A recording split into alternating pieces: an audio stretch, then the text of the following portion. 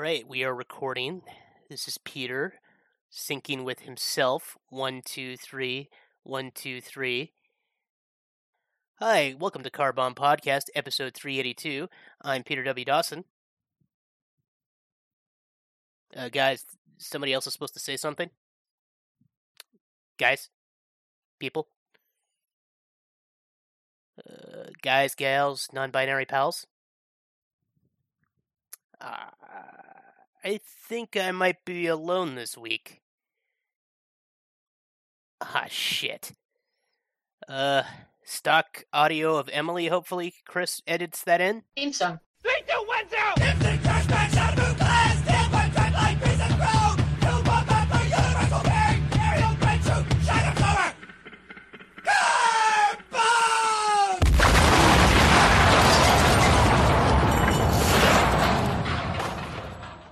Well, hopefully that was a good theme song, and that all played out well. Yes, I am indeed Peter W. Dawson. Everyone else is sick, and I'm still not doing 100%, so this is going to be real interesting. I may have to stop at points and have Chris edit out me drinking water. This will be fun. But it is what it is. So I'm going to carry on and talk about various topics, because it's actually been a very interesting just news day in general. And plus, there was a topic Emily was very passionate about, so I'll be sure to dive into that later, because I was somewhat interested as well. I was very interested as well. So let's start off with her topic, just so she can hear this right away, and then criticize me later for anything I forgot to include. Let's talk about Striketober. So currently, there are a hell of a lot of strikes going on, across the United States in particular. I believe Emily gave me a list which includes a fair bit of them. Most notably, we talked about Yahtzee potentially going on strike, and about 3 days before this recording, this is recorded on Wednesday to come out on a Friday, the strike was actually avoided. But there was a 98 or something like 89 or 98% approval to strike until that last minute deal came through. So, came down on the edge of the wire there. And probably the most infamous strike going on right now is the John Deere manufacturing workers. So John Deere, I believe they do like heavy equipment, farming equipment. I actually probably should have looked up exactly what they make, because they have like tractors and stuff too, I think. Yeah, agricultural machinery, so tractors, I'm close. Forest machinery, drive trains, lawn care, again, tractors, lawnmowers. Yeah, just general agricultural machines, big manly machines.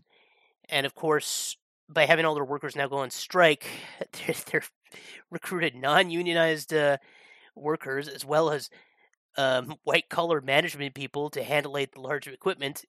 And they didn't make it to 8 a.m. on the first day of the strike without a 911 call due to people not knowing what the hell they're doing. So it just goes to show that no matter how important or unimportant you consider a job, having somebody train in that job is still very important. I mean, I work at a hotel where our general manager is very good at filling in for housekeeping, and, he's fairly competent at doing the front desk. He's done breakfast. He's done pretty much everything. Like, the main thing he hasn't done is, like, a full-time, is, like, a maintenance thing, and even then he knows how to fix stuff around the hotel. But, I mean, I got asked if I wanted to help do housekeeping one day because 5 people had called in sick. This wasn't a labor shortage. This was just, oh no, a bunch of people called in sick the same day, and we have a lot of turnover. And I flat out told them, I don't know how much I can do. I'm not really trained in this. So I ended up just picking up trash because, that was something, okay, I understand this is garbage. It goes in a bag. But I mean, the elaborate skill required to fold sheets a certain way, make everything look nice, it's just not me. I mean, if you've seen any of the live Extra Life footage, you've probably seen how shabbily I wear my shirts and my ties. Maybe we'll hear more about that a little later. But some of the other people currently on strike, that was 10,000 John Deere workers, roughly.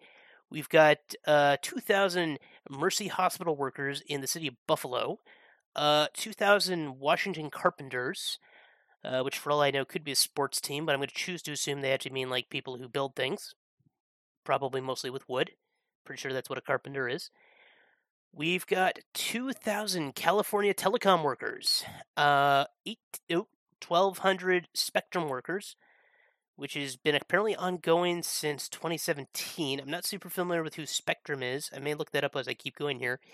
One of my favorites, though, is the Kellogg's workers are currently on strike. Yes, Kellogg is in the cereal. They've been making Raisin Bran, but instead they've now they're just 2 scoops of douchebag. Sorry, that's the best I could come up with. I was thinking about a Fruit Loop one, but it's like, is that homophobic? I don't know. Probably not, but it doesn't come off great. Yeah, I'm not even sure what the heck the Spectrum strike is. It's a union strong asking for. I'm just reading the internet to you right now. Longest strike in you. Yep. Yeah, all this. New York have built their own internet service provider. What? I don't know what this is. You know what? I'm not going to stop pretending I know and just move on. Maybe Chris will cut out the dead air. Maybe he won't. It's up to him at this point. He is down sick, down with the sickness. He may not edit anything, and he might just upload it as is because he feels like crap. And I do hope he feels better. Back to Emily's list. What else we got? We got the Kellogg's workers. We got Alabama miners, 1,000 of them. These are the people who dig for coal, not the people that will be kicked out of bars. We've got 700 Massachusetts nurses at St. Vincent's hospitals. Yeah, I can't imagine why healthcare workers are on strike right now. Could almost be like there's a pandemic that not enough people are taken seriously. I mean, Japan overtook the United States in total vaccinations, and they did this by mostly going after old people at pachinko parlors and just injecting them while they gambled. It's kind of sad, really. Good for Japan, though. I hope to visit in 2022 again. Where was it? Yeah, that was the nurses. We got the 450 West Virginia steel workers. You know, you need your steel, people. 420 Kentucky whiskey workers. It feels like 420 for whiskey. Sounds like a wire got crossed on that number, but all right. 350 Denver janitors. There's actually a viral video of a janitor getting lectured by a school principal recently for leaving work 8 minutes early, and that was like, okay, he's not one of the students. You can't treat him like that. So that didn't go over well for that principal. I don't know that that's related, but just thinking about striking janitors, that clicked a memory there. The 300 Los Angeles aerospace manufacturers. Yeah, that's probably going to be a rough one. 200 Reno bus drivers. I can't imagine why bus drivers are having a hard time right now in this ongoing pandemic. Yeah, it's still not over. 150 nonprofit employees for the Sunrise Northeast Incorporated in Connecticut. I'm not familiar, even though Emily and I specifically talked about them before the podcast. 100 Pennsylvania teachers. Again, people dealing with a lot that, it's like a lot of people are dealing with a lot. 75 San Antonio Symphony musicians. That's an interesting one. I'm not going to avoid glib comments there because I'm sure I'm going to be woefully ignorant to what's going on with them. Over 60 Chicago tortilla factory workers. They had people die there in 2020. That's not good. And then 50 West Virginia machinists. That's a heck of a lot of people. I'm going to check and see if there's anything else on this list. Nope, nothing else is coming to mind. I think I plugged this last episode, but there's a subreddit called Anti-Work, and it's been getting a lot of traction lately because people are really kind of getting sick of just working for 10 plus hours during the air quote labor shortage, ignoring all the reasons why there would be a labor shortage, and just saying like nobody wants to work. It's like there's no incentive to work. Work is not its own reward anymore, as much as people would probably prefer it to be. So that's a thing.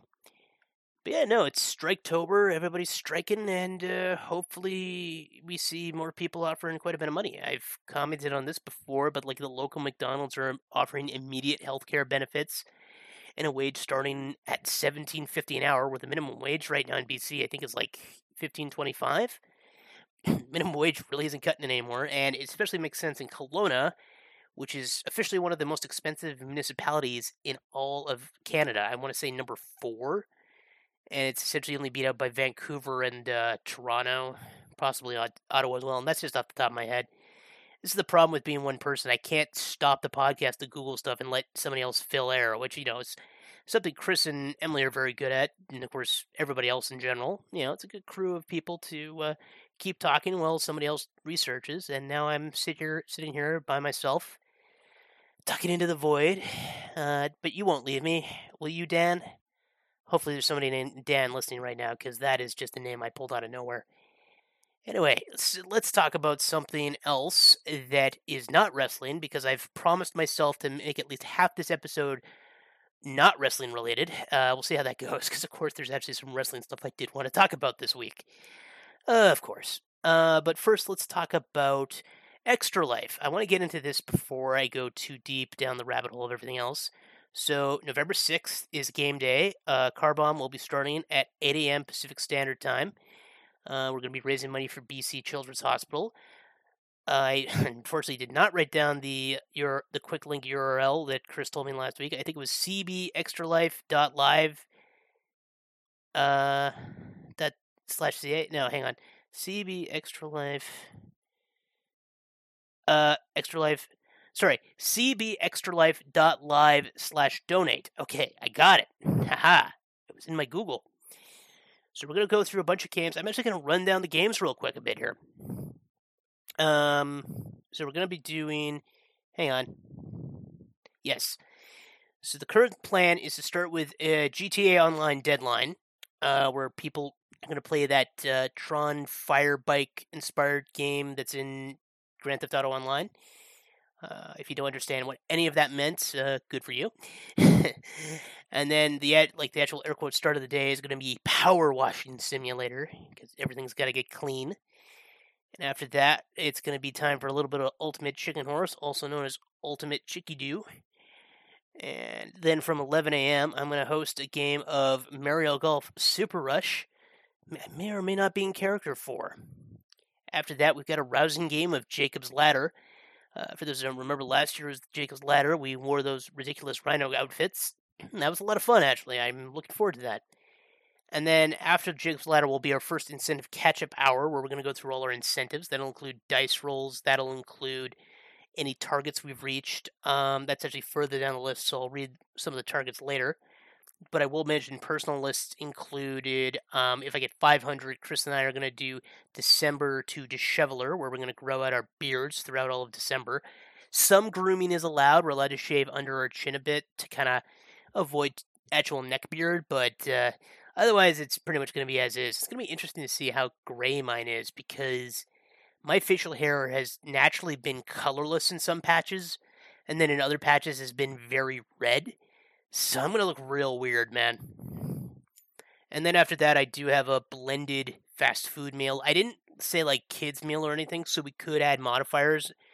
I'm kind of wondering if we end up doing that, if we want to do like milkshake with soda, and then add something like onion rings, or I don't know. We'll figure it out. It'll be fun. I'm sure if I trust Jacob or someone else to go get it, they won't disappoint me.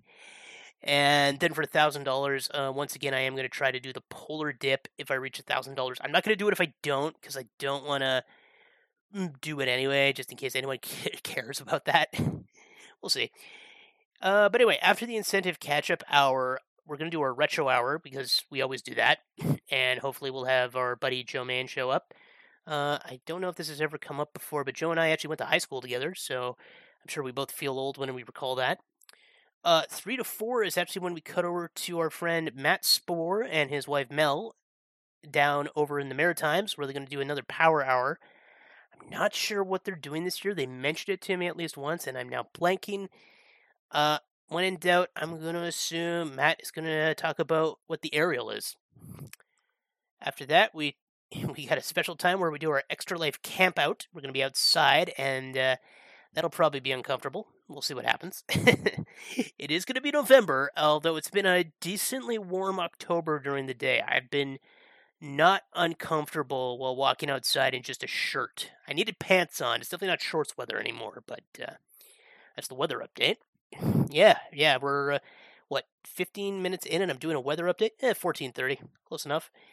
And that's assuming how much gets cut out in the beginning. Chris might be an absolute dick and just leave it all in. Nah, it won't be out of dickishness. It'll be out of being tired and sick, and I understand. But from after the camp out, we're going to do our rock band, the annual tradition. There'll be some freestyling. There'll be a special guest band, which I will say, is a duo, but that'll be about it. We have another incentive catch-up hour, and after that, Drunk Garfield Cart. Yes. Who is the king of lasagna? We're finally about to find out. We've also got a Dungeons and Dragons 2-hour epic thing. Hang on. I want to shout out the people. Right. Sweetnum's Knickknacks are going to be running that. They were around last year for a bit, and they're gonna actually just run a D&D session for us from 9 to 10. Okay, I don't know how to pronounce his name, and it's written here. Josiah? Sorry, man. I don't think I've heard your name pronounced out loud in the last 6+ months, and if I have, it went right over me, so I do apologize, but good for you for participating. Thank you. And then at 11 p.m., we're going to play some Jump Force. Yeah, because this year is anime-inspired and, all things Japanese, so we got to get some Jump Force in there because, want to see Seto Kaiba fight Goku. After that, we get our slumber party. We're going to play another dating sim. We'll have another incentive catch-up hour, and then we'll have the classic Too Spooky, where we're going to play some Resident Evil 8. And plus, we're going to look for ghosts. I actually have no idea what that means. So we're going to play Digimon the board game at some point, too. And just looking at this game had way too many pieces for a game that was clearly marketed to children. So I'm quite troubled about the existence of this game in general. And hopefully then from 4 to 6 we'll play the new Mario Party, which is coming out on November 29th. So if for some reason we don't get a copy, blame scalpers. I always do. And then as we get to near the end, we're going to do another incentive catch-up hour, and then finally we're going to do some Just Dance, our Super Mega Happy Adventure Active Hour, Super Extreme Turbo, Birth by Sleep. There's also 2 colons in there, which I assume means 2 people have sex in the butt. Not that there's anything wrong with that. This is the sad part. I don't even know if people are laughing at this, and I'm kind of making myself laugh. Well, when you're all by yourself, laugh like nobody's watching. I think that's how that saying goes. So the incentives. For $1,000, we do a round of car bombs. I'm pretty sure we've already broken that because, while our tracker is in US dollars, we do it in Canadian. After that, we have the Puzzle Master, which is, I believe, the giant puzzle we have to slowly assemble over the course of the thing. 3,000, we do Wasabi Wakas, which is the continuing poetry alliteration challenge. In this case, we're going to eat some wasabi while doing Japanese wakas, which is something I literally discovered like 3 or 4 weeks ago. 4,000 is the waifu debate, which also will include husbandos, I believe. We have, it's going to be photo and character names, and then that's all people have to go on, and they have to explain why the person they drew is their best waifu or husbando. So it'll be really fun if people get characters they're not familiar with. Although, I personally would probably get somebody I didn't know about and just project some other character's stuff onto them. That would be fun. We'll see what happens. I may have given away my strategy. 5,000 is Actors Workshop 3, where we read a bunch of scripts. I am looking forward to it because I personally have transcribed a couple of anime scenes for this. 6,000 is where we play Perfection Livewire. What that means is we're going to play the game Perfection, but we're going to be electrified, hence the Livewire. That'll be fun. 7,000, we bring back Godzilla and he takes on King Kong. 8,000, we're going to do some calligraphy. I actually did calligraphy when I was in Japan. I was told my writing was quite, air quote, cute. So in this case, I'm going to be doing it, or we're all going to be doing it. We're going to try to write some, it's basically going to be an art attack type thing, but in this case, we're going to try to recreate kanji, and I hope people actually make an effort, because I think it's funnier that way, because if you just intentionally screw up calligraphy, that's, we'll see what happens. 9,000 is the lightning round, where I think we go through basically every dice roll at once. I believe that's how that goes. 10,000 is the onsen episode. For those who are unfamiliar, onsen basically means hot spring. Yeah, but you can't wait to find out what that means. Dice rolls this year. If you roll a 1 on the D20, and by the way, there's a dice roll for every $20 Canadian donated. So if you roll a 1, the person who rolls that 1 has to do a shot. If it's 2, they have to shotgun a drink. 3, gotta catch them all. I forget what the heck that is. 4 is slap chop, where I believe you choose someone to slap you or chop you. Personally, I always thought the chop was more of a tribute to Ric Flair, but I suppose judo chop works just as well. And of course, judo chops aren't really a thing. 5 is the active minute, which, of course, last year I ended up doing squats for 3+ minutes because Jesse forgot to time me. I'm still not bitter. 6 is Spam Jam. I forget what the heck Spam Jam is. 7, lucky number 7. I think you designate someone else to do the dice roll for you. 8 is when we break stuff. 9 is over 9,000. I believe that's where we have to do our best Saiyan power-up yell. 10 is Double Double, which is, I believe, 2 shots. 11 is Techno Karaoke. I think we have to do karaoke to techno songs. 12 is the Chopstick Challenge, where we have to try to eat the something with the chopsticks. 13 is Unlucky 13. You have to do 2 dice rolls. That's always been a confusing one, but whatever. 14 is the Purple Pants Curse, where we have to put on the purple pants. Those famous purple pants that just got like 5 years ago, which honestly I don't think are that bad. It's just kind of gross that everyone else has worn them. So I'm kind of glad I'll have a layer of protection. 15 is the BTS meal. Jesse, of course, collected a bunch of that signature BTS sauce when McDonald's had the BTS meal. And we're going to combine it with whatever the heck we feel like, more or less. I'm sure it'll be like, you have to eat something gross. I can't remember how we decide that. 16, you get shocked by a shock collar thing. That's shocking. Da-da-da. 17, we get hair dye to give ourselves anime hair. 18 is a Japanese, I think it's Japanese food, primarily a taste test. We're going to try to find some exotic Japanese foods and things like that and just have people try them out. I've had a few. Hey, don't eat Japanese cheese. It tastes like fart. Not ass. Fart. 19 is Pick a Punishment, so we'll get to pick our own fate. And 20 is the Super Shot. I just hope it doesn't taste like burnt plastic this time.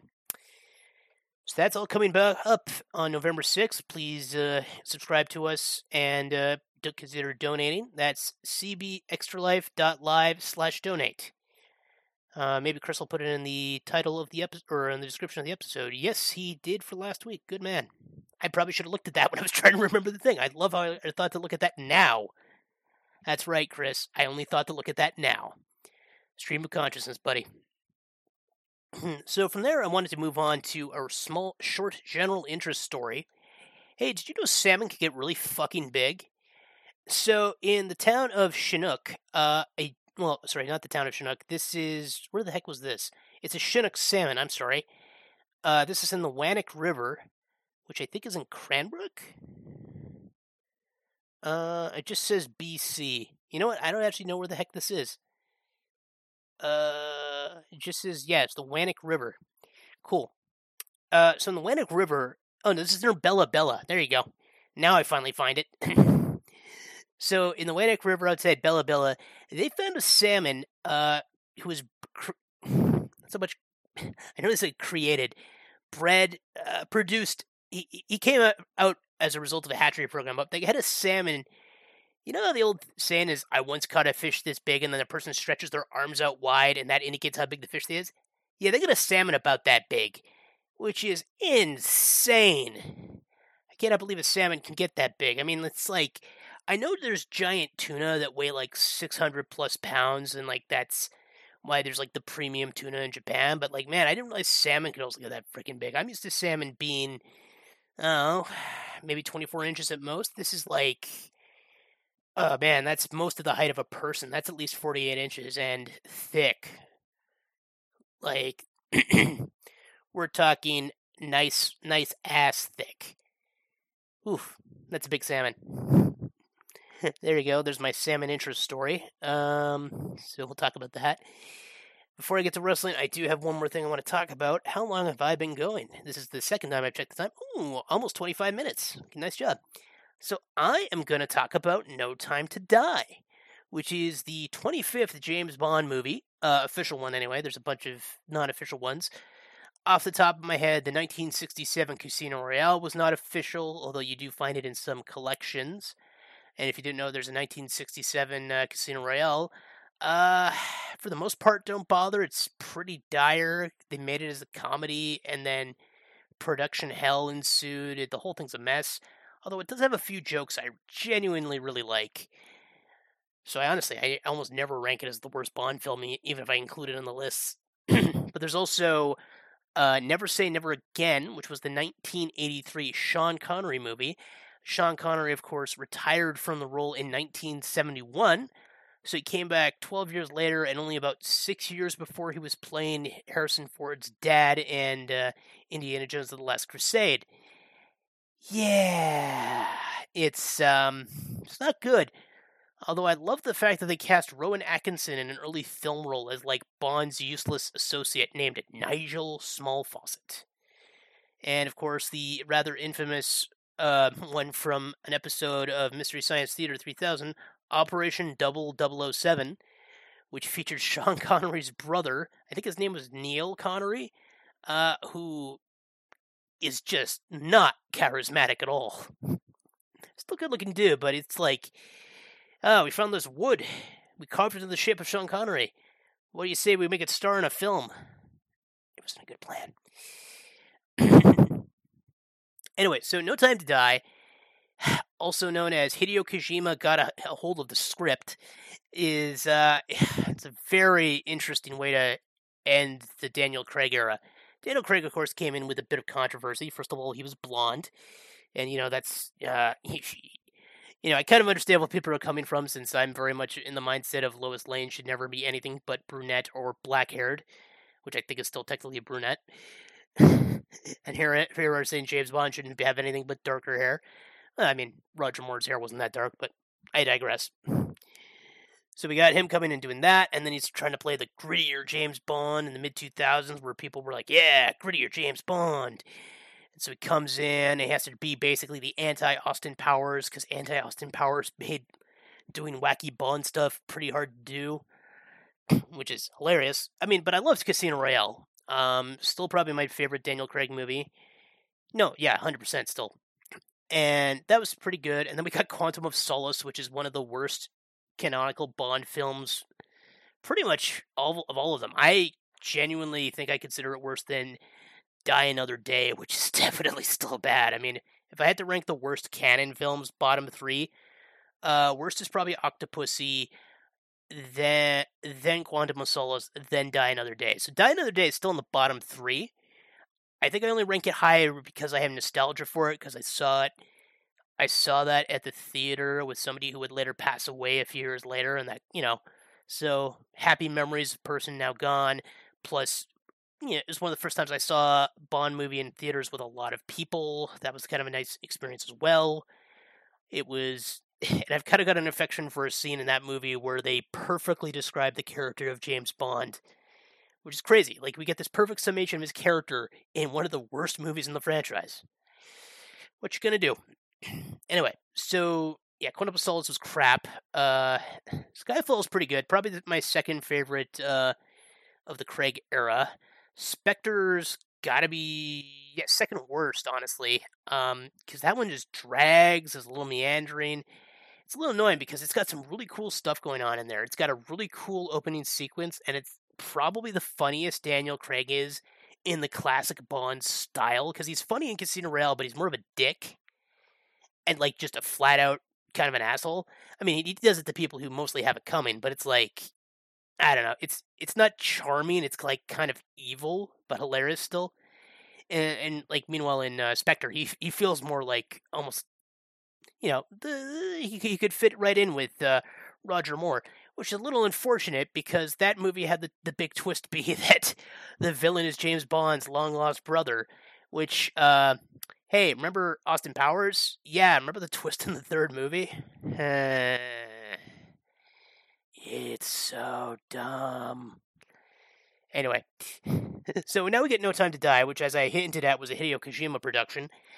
And if you want to know why, well, the main villain weapon of this movie is the Fox-Die virus. Nanomachines, son. Yeah. James Bond has to battle nanomachines, which are programmed to kill people based on their DNA and being touched by people infected with the nanomachines. They call it Hercules, by the way, just to make it extra confusing, because when I think of a plague, I think of a really strong guy.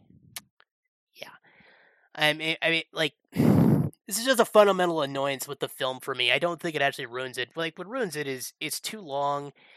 It's probably the most joyless film outside of Quantum of Solace, and like, I don't know, just some of the actions don't make like the villain Safin. What the heck was his name? Essentially, his name is Lucifer Satan. That's like it's something else, but essentially they've got Rami Malek playing Lucifer Satan, and he's kind of a nothing villain. Like he's got a pretty solid bioweapon, but it's like he's doing an elaborate revenge scheme that's also a weapons test. Okay, I don't know. It's still a better plan. the The presentation of the villain plan is better in this movie than it was in Spectre, and in general, I think it's better than Spectre, even though it's longer.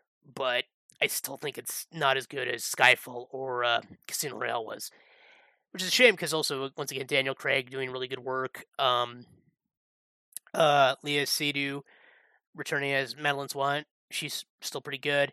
All the supporting cast are still great. I particularly love freaking Ralph Fiennes as M again. He has a pretty good line. He gets to say another F-bomb. Yay! But and it's also kind of annoying because Ana de Alma from Knives Out and Blade Runner 2049's in this, and she's really good in this, but she's basically in 3 scenes, which is a shame because they hyped the heck out of her, and then like they kind of played her up more in some trailers than Nomi, who plays the new 007, who's a female, of course, as well, because it's like James Bond gets replaced by a woman of African descent. It's like, what's the ultimate counter to Bond? So it's kind of, just in terms of physical presentation. But like she's good, but she also doesn't get a lot to do. It's a little disappointing. Like she gets more to do than freaking Ana de Almas did. But it's like, man, these are just kind of superfluous characters, which is a little disappointing. But yeah, I'd still say it's worth a watch, and it's entertaining, but it's also not like, I don't think it's going to be in my top 10 Bond films because I'm going to be sitting there and like, all right, I want to have some fun. I want to watch a James Bond film, the action adventure hero. Hey, I want to watch this really sad one about bioterrorism using nanomachines. Like, it doesn't even have the camp level of charm that Metal Gear Solid does, where they have the dramatic, as they talk about nuclear war and biotech and all that stuff. It's just not the same. But, still a fun watch. It's just, well, I say fun. I enjoyed that I went to go see it in a theater, even though theaters are still kind of tense, even with the, thankfully, screening and everything with the vaccine passports. Anyway, let's talk about something that's never been controversial. Pro wrestling. Yes, it's that time. I'm going to lead in with something kind of fun, actually. I'm going to talk about the Thunderdome. Now, eagle-eared listeners may recall that back when WWE first started doing this, I talked about the Thunderdome. So, the WWE Thunderdome was when they had no crowds. What they do is they set up TV monitors all around the ring, and people would essentially all be zoomed in to act as a digital crowd. Now, they couldn't actually make any noise. All the noise was pre-designed and piped in, which was really annoying because it had like this very blatantly artificial flavor to it, because it was artificial. They were telling us who to boo and who to cheer, and they had full control of their audience. That was kind of lame, but that was their Thunderdome. It was a bunch of TV screens watching a ring, and it very much not in almost any way a Thunderdome. So it turns out in 1989, at Halloween Havoc, WCW had their own Thunderdome. This Thunderdome match pitted Sting and Ric Flair against, it was, oh my god, Terry Funk. Who the heck was his tag team partner? Oh, Masahiro Chono. Or not Masahiro Chono, wow. The Great Muta, Keiji Muto, one of the legendary wrestlers from Japan, who did a lot of appearances for WCW, actually. So him and Terry Funk against Ric Flair and Sting in a cage match where supposedly the ring was electrified. That's their Thunderdome. Spoiler, the ring is in no way electrified. Also, despite featuring deathmatch legend frickin' Terry Funk and Ric Flair, whose bleached blonde hair makes it perfect so you can see just how bloody he is every time he bleeds, neither of them bleed during this match.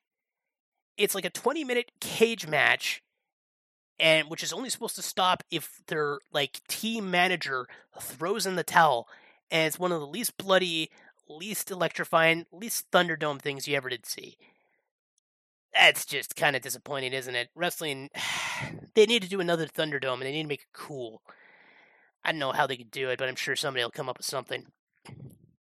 Speaking of which, good time to shout out Dark Side of the Ring, which is a very dark but interesting look at professional wrestling. And there's some very interesting stuff, including about deathmatch wrestling in Japan from the 90s. So I do recommend that show. So let's talk about something a little more disappointing. Hey, WWE is going back to Saudi Arabia. They'll have actually done their show, Crown Jewel, in Riyadh in Saudi Arabia by the time this episode's come out, because they're doing it Thursday, so tomorrow, from my perspective.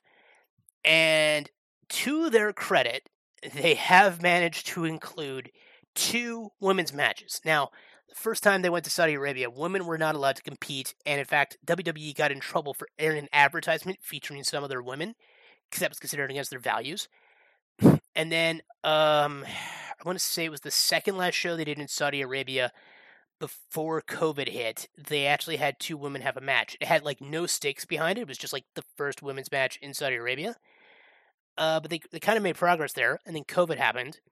Sorry, pancakes, and then now they're doing a show tomorrow, yesterday.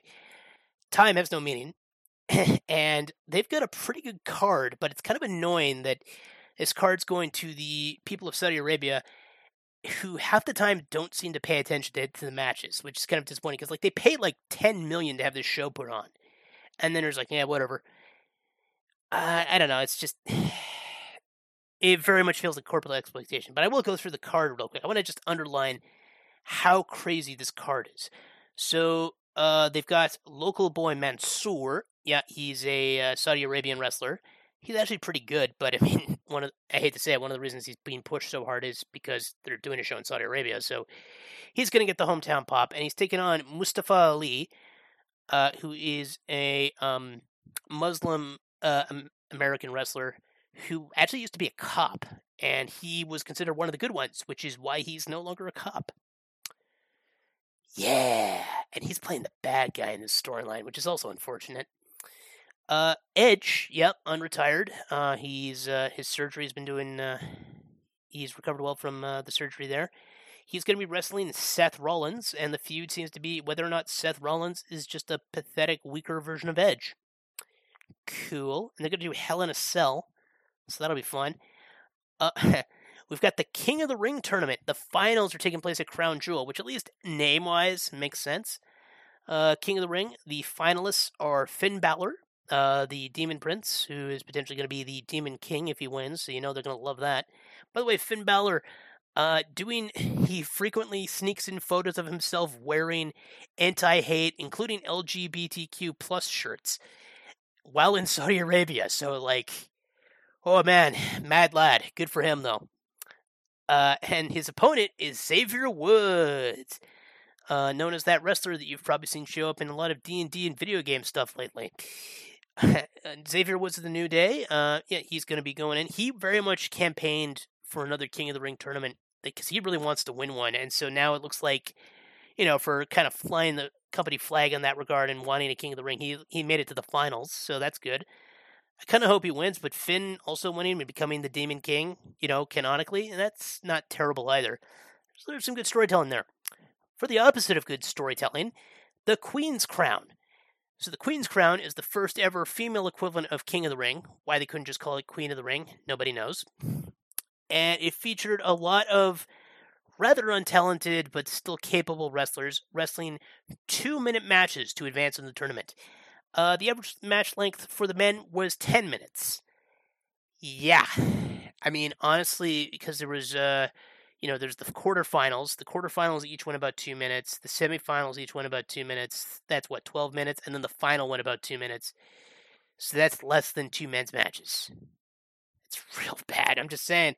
But hey, 2 women fighting in Saudi Arabia, and it's going to be Zelina Vega, who was notably fired because she didn't want to give up her Twitch account, or her OnlyFans, I should say.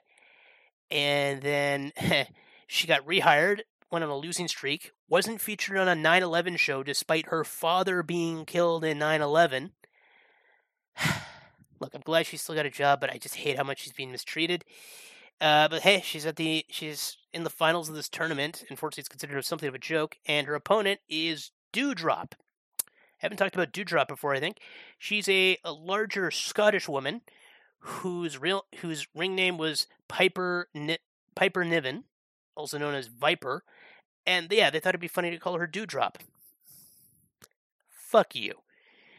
Anyway, she basically Forrest Gumped her way into the finals. So, this is the really flattering thing. It's like, a person they constantly neglect versus a person they treat as a joke. Queen's crown. But they're in Saudi Arabia, so we'll see how this goes. Also on this card, Goldberg, a.k.a. Captain Yesterday. Yeah, he's still alive.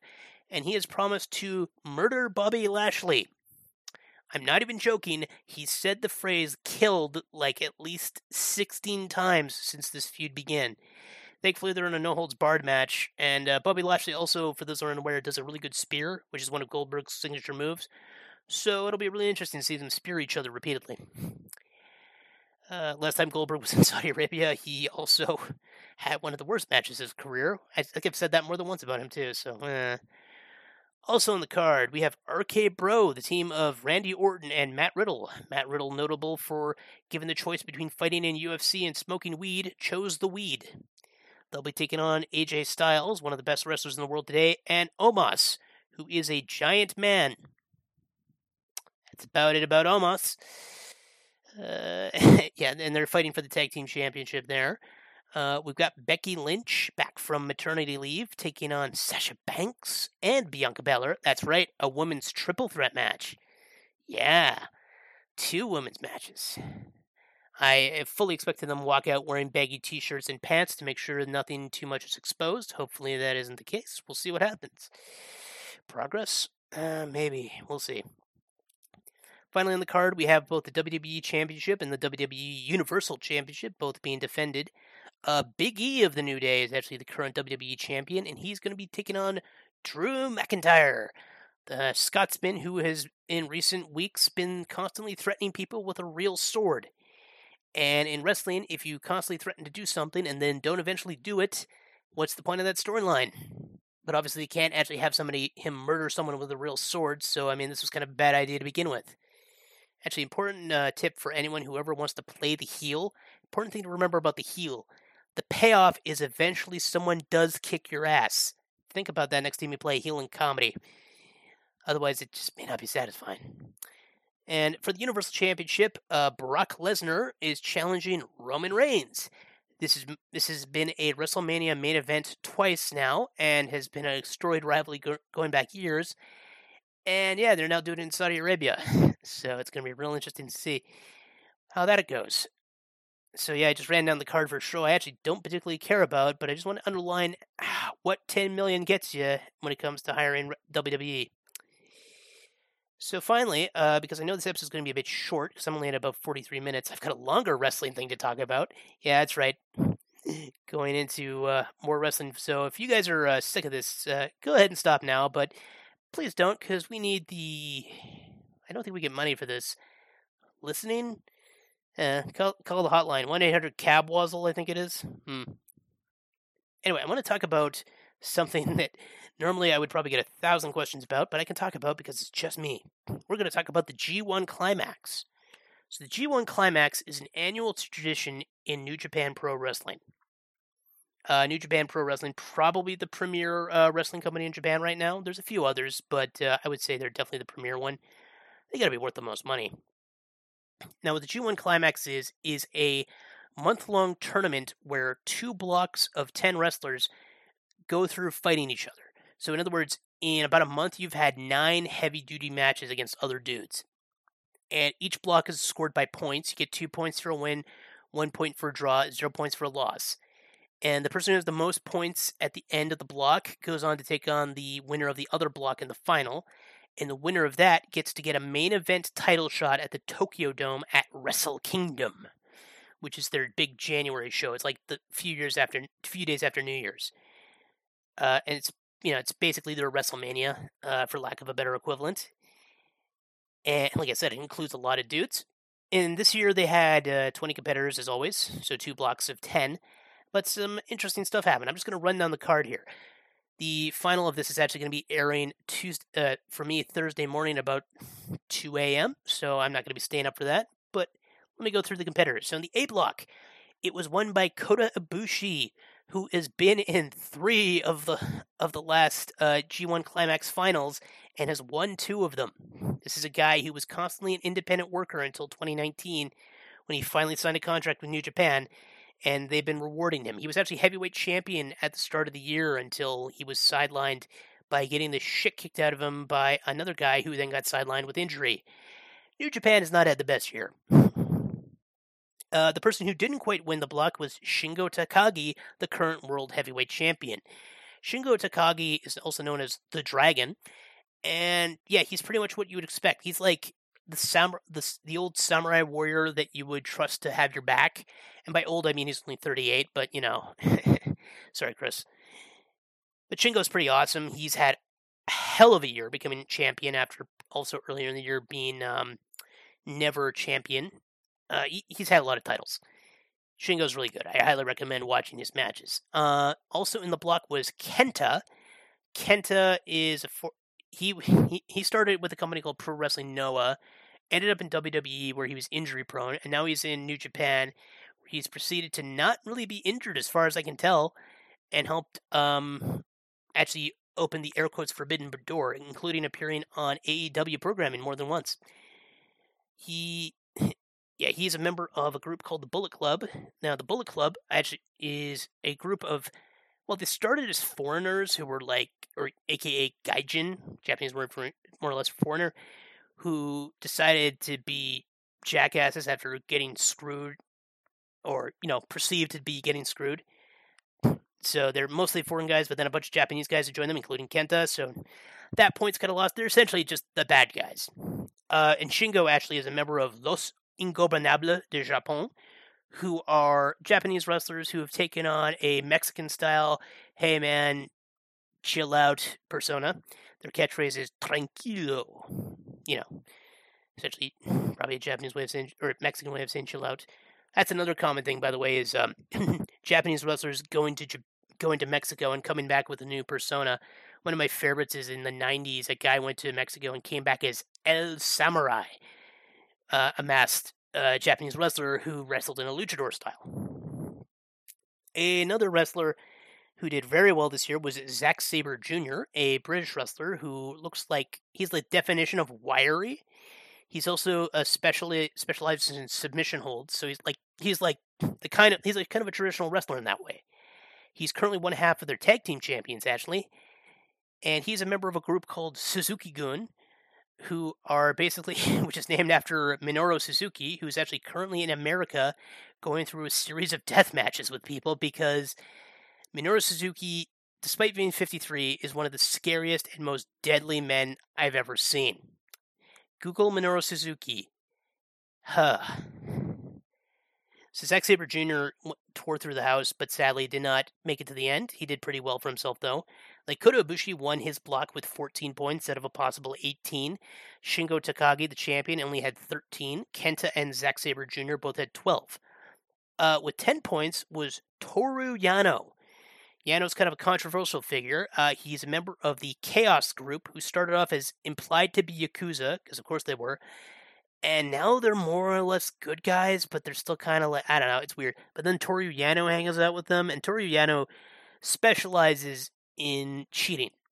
His thing is he'll tear off the turnbuckle pads so you get thrown into them, and without the turnbuckle pads, you're running into a metal bolt, so that hurts. He'll punch in the balls. He'll trick you into being outside the ring and then getting counted out. And he'll also just flat out try to bribe you. These are all things he does. Also, he tries to sell you his DVD. I forget what his DVD is. I think it's a cooking show. And one of the big jokes right now he's the king of pro wrestling because he has a trophy that says he's the king of pro wrestling, which he won by punching people in the balls. Yeah. He's actually really good in this tournament because he usually ends up defeating, capable world champions because they're just not ready for his antics, despite the fact that he does this every year. Unfortunately, one of the problems has been because of the way the current tournament has been set up, where they can only have 5 matches in a day instead of the usual 8. He's actually been getting overexposed by doing like 15-minute comedy matches when his matches should really be 5 to 10 minutes. That's unfortunate. Anyway, another member of Chaos is Tomohiro Ishii, the human pit bull who has no neck, is 45 years old, built like he's basically what you would call a callus bod man, and he is one of the best wrestlers today. Don't at me, bro.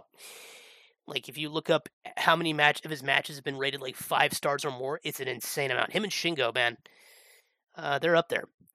Another one with a new faction called the United Empire, which are a bunch of guys who work for a British dude who decided, no, I'm going to do anything to become world champion. And one of his early recruits was the Great O-Khan, who is a Japanese wrestler who has taken on the persona of a Chinese hopping vampire. Yeah. Presumably related also to Genghis Khan somehow. He's all right. He's still new, so it's like you're kind of getting used to this ridiculous character but he's fine. He's done some good matches. Also in the block was Tangaloa, one half of the Gorillas of Destiny, 2 Tongan wrestlers related to what's their dad's name? It's not their real dad. He's their uncle. He's just treated like their dad. Haku in WWE, also known as Ming. So Tangaloa, he was in there. He did pretty good for himself. He's part of the Bullet Club. Also part of the Bullet Club, Yujiro Takahashi, who is essentially a pimp. Yeah, that's still a thing. He basically hangs around with hot women all day, including a woman known as Pieter, who is half Japanese, half Spanish, so she's known as the Tokyo Latina. And basically the whole thing is Yujiro comes out with Pieter, and Pieter's like, check how sexy my ass is. And people usually agree. Then she leaves. And we're sad now. He didn't do great, as you can imagine, because he's near the bottom of the list. Unfortunately, the person who did the worst was Tetsuya Naito, the leader of Los Ingobernables, who after a single match against Zack Sabre Jr. got horribly injured. I think he tore his ACL, in fact, and had to withdraw from the tournament. So everyone got 2 points because he didn't even win his one match, so he got a 0. It was very unfortunate. They didn't replace him. They just flat out said, okay, everyone gets 2 points because he can't compete. It is what it is. So the B block was won by the leader of Chaos, basically the John Cena of Japan right now, Kazuchika Okada, because he's a 5-time World Heavyweight Champion and has one of the longest reigns in history. 720 days he was World Champion at one point. He's also known as the Rainmaker and is pretty awesome. Like, in general, I'd say he's a pretty solid wrestler. There's a reason why he's considered so awesome. But it is kind of annoying how often he's been champion now, because he's one of those guys like, okay, can we get something different? So we got Shingo, and I'm pretty happy with Shingo. Like, Shingo beat Okada to become champion, because what happened was Ibushi got beaten by Will Ospreay. Then Will Ospreay suffered an injured back and couldn't compete, so the title was vacated. But Shingo had been challenging Ospreay before his injury. And then Okada was set to be the next challenger. So Shingo and Okada ended up facing off for the vacant title, and Shingo won. So that was pretty awesome. But now Okada's won his block. He actually set a record. He got 16 points. The previous record was 15 points, set by another gentleman we'll talk about later in this list. And he did it at the last second because he lost to only one dude this entire tournament. And the guy he had to beat to ensure 16 points also got 16 points. This is Jeff Cobb, a member of the United Empire. He is a Filipino wrestler of a Filipino-American. I believe he's from Guam, if I'm not mistaken. Pretty big dude. Very much, he was an amateur wrestler before becoming a pro wrestler, and he has just become a beast of a man himself. Like, he was always big, but he was, like, fine as a wrestler back in 2019, and now in 2021, he's, like, one of the best wrestlers in the world. I'm like, what the hell? This guy got really good really fast. And he actually set a record because he won 8 matches in a row. Nobody else has done that. Okada still won 8 matches, but he didn't win them in a row. He had to beat Cobb in the final of the B block to secure his win. Another guy in this block is Evil, who I know I've talked about before because his name is Evil, usually spelled in all capitals, so you have to write it in English characters. Evil used to be Los Ingobernables de Japon. Now he's Bullet Club, and he sucks. Because he's a big, callous-bodied man who used to come to the ring dressed like the Grim Reaper with a glow-in-the-dark scythe. And now he just comes out with a stooge and cheats in all his matches after 20 minutes of bullshit. It's very disappointing. Evil kind of sucks right now. He's not great. Who's still great is Hiroshi Tanahashi, also considered one of the John Cena's in New Japan. He not so much these days because he's losing a lot. Case in point, he only got 8 points out of a possible 18. So he lost a lot this tournament, but he is the current United States champion, despite being Japanese, because, titles aren't racist. And, sorry, that made me laugh more than it should have. He also was recently challenging Shingo for his title, too, so that was cool. And, yeah, he's a very good wrestler. He actually had the previous record for 15 points. Another guy who got 8 points is Sanada, who is a member of Los Ingobernables, also known as Cold Skull. He's like half pirate, half biker. It's weird. And like one of the big things right now is he'll put a guy in a submission hold, clearly have it won, but then he decides, no, I need to end this with a moonsault. And when he goes for the moonsault, somebody just beats him up before he finishes it, and then he loses. He's kind of not super compelling right now. It's disappointing. He's also very blonde. He's Japanese, but he's very blonde. It's interesting. I'm assuming it's Dai. Another member of Chaos, Hiroki Goto. He is the samurai dad, not to be confused with Shingo, who's more of the samurai bro, samurai master. Like, Hiroki Goto kind of looks like he would be a dad in a Japanese movie set in the samurai era, only to be killed 20 minutes in, which is a shame because he's a pretty good wrestler. And he's actually currently a member of the the trio titles, because they have 3-man tag teams, and also known as the 6-man championship because it's always 2 teams of 3. He's one of the champions, along with Ishii and another fella lower down the list here with Chaos. The other fellow is Yoshihashi with Chaos, who looks perpetually bored and is mostly there just to lose. And he mostly lost this tournament. All right. Tama Tonga, the brother of Tangaloa, and I think they're half brothers exactly. Yeah, like I said, the Gorillas of Destiny, parts of the Bullet Club, pretty good tag team. They're very good. They had a really good chance to shine this tournament. Taichi, the Emperor of New Japan, he's an arrogant member of Suzuki Gun and is Zack Sabre Jr.'s somewhat unlikely tag team partner. He's great. He wears ridiculous, Tuxedo Mask style outfits. It's awesome. And Chase Owens, who is the white guy.